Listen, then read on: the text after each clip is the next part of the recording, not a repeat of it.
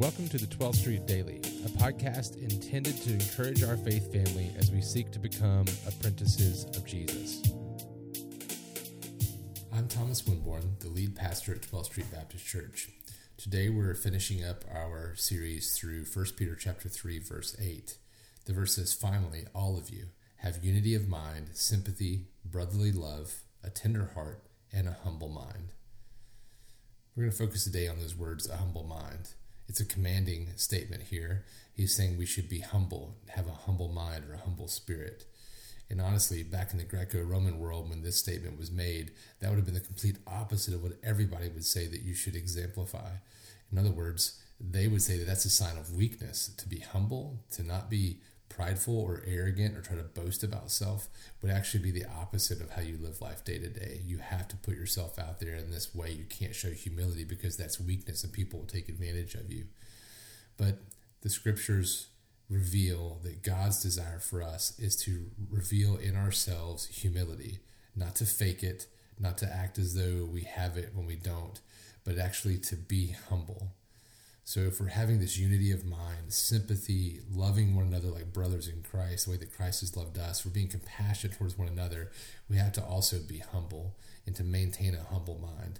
It's complicated, sometimes difficult to do that because honestly, most of the times we think being humble means thinking less of ourselves. In other words, thinking about ourselves in a deprecating kind of way.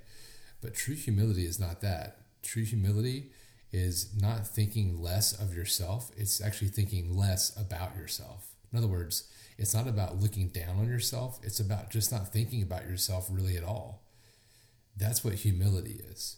And so all these other pieces kind of build up to this. If you have unity of mind, being consolidated around the scriptures that inform us and train us and tell us what to believe and understand and think and how to live, having sympathy towards those who struggle and loving one another like Christ has loved us and gave his life up for us, being compassionate to those in pain and suffering, and being humble.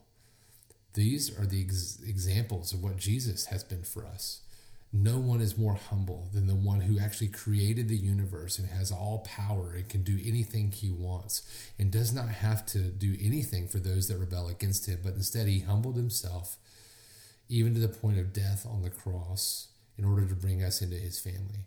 This is the way we're meant to live as Christians, not self-deprecating or talking down about ourselves, but actually thinking just about ourselves less so that we think more about how we can serve others and think about how we can glorify God.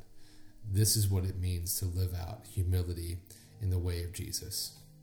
Let us ask the Lord to take us down that path. Would you, Lord, please today lead us to think less about self and more about serving, loving, and being unified with our brothers and sisters in Christ for the sake of your glory, for their joy, and for our souls.